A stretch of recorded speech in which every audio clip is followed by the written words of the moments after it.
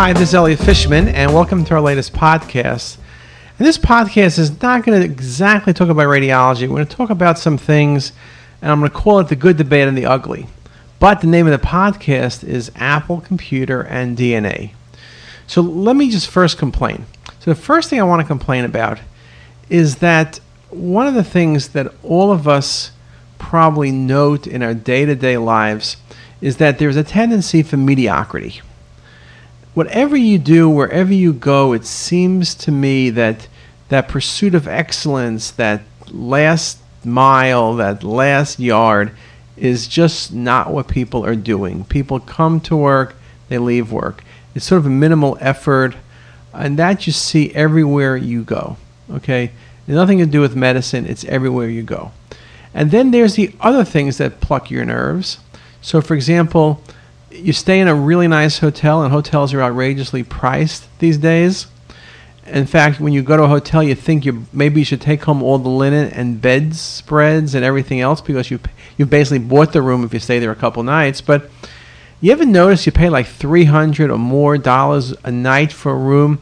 Then they have the gall to charge you for the internet connection. They talk about internet, but it's internet access. Then you have to pay.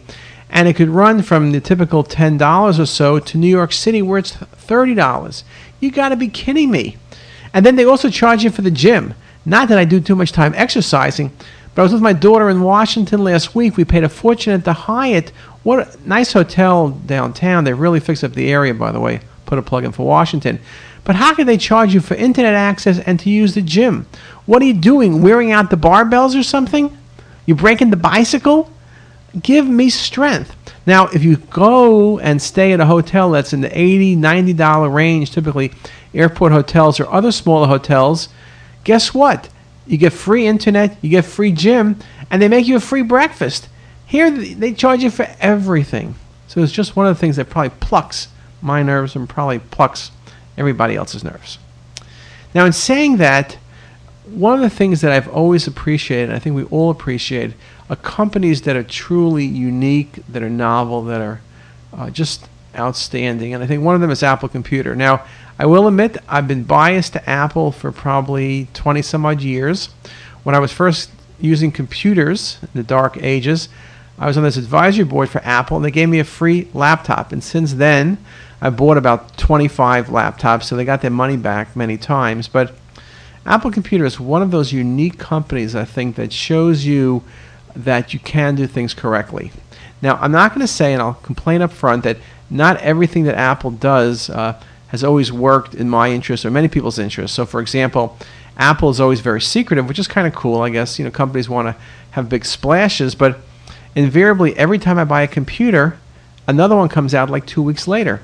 I don't mind if it comes out 6 months later, but I do mind after carefully creating the computer of my dreams, all of a sudden my hard drive is too small and my gigahertz is not the gigahertz I could get, and the screen is not as bright and the case is not as pretty.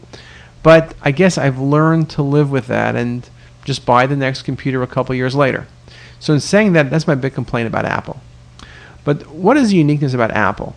Apple looks at simple things and creates unique solutions. So if you look at iPods, and we were early adapters to the iPod. I got that right away. People said it wouldn't work. It was dumb.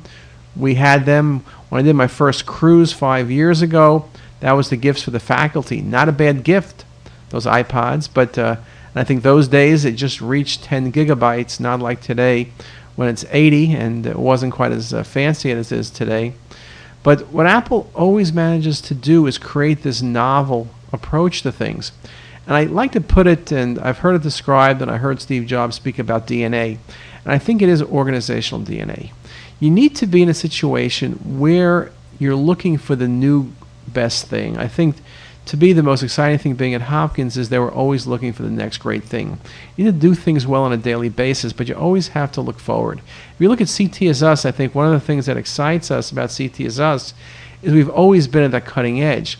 We wrote articles on podcasts. We had the first podcast, or one of the first in medicine. It was at a point where our articles were rejected because people said podcasts won't work, or it's only Apple-based, or it's only for big companies and not for education. We lived through that. We did vodcasts where people said it wouldn't work. Well, now everybody has podcasts and everybody has vodcasts. So we're coming out with the latest and greatest thing, but I can't tell you because if I told you, I'd have to kill you. But Apple has this uniqueness. And so, for example, we're talking just the end of August here when I'm doing this podcast.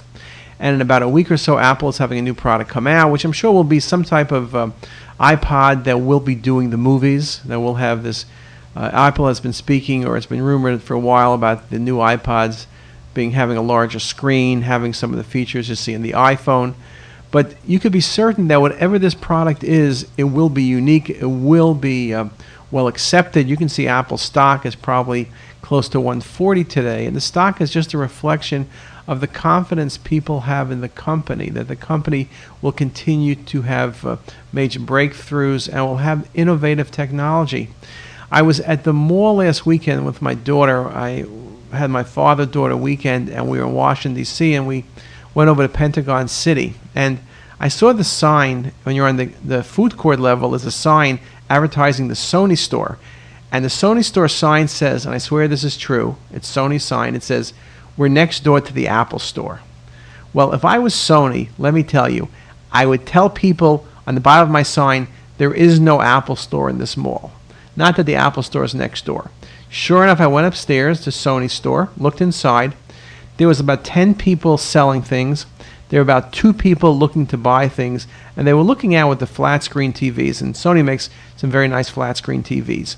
There was nobody looking at their red computers, as if a computer, a VAO being red, makes it all better.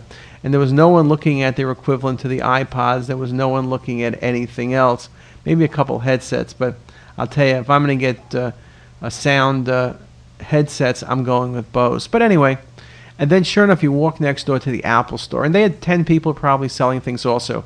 The difference was, instead of 2 people walking around looking, there were 100 people looking to buy. And they were doing more than looking, though I did check my email. I wasn't buying anything that day. But people were online buying, looking. There was tremendous energy. And that's the difference between 2 companies, the past and the future. And I think it's really something in radiology we need to really look at very carefully, because I think the excitement in radiology and the opportunity in radiology and the opportunity in life in general is looking for the next great thing. Not that you're always unsatisfied or unhappy, but knowing that you can make things better. And that has to be in your DNA. It's not something you can teach. The people who have done excellence, the people who have always invented things, the Gateses and the Jobs and everyone like that, really has this idea of not so much what is, but what can be. And I think on this Labor Day weekend, when we talk about labor, perhaps we should think about labor not so much in laboring as we often all do it, just trying to get by or just moving sort of sideways, but maybe look at this next year of labor as innovation, opportunity, and excellence. And with that, I wish you all a great Labor Day. Bye-bye.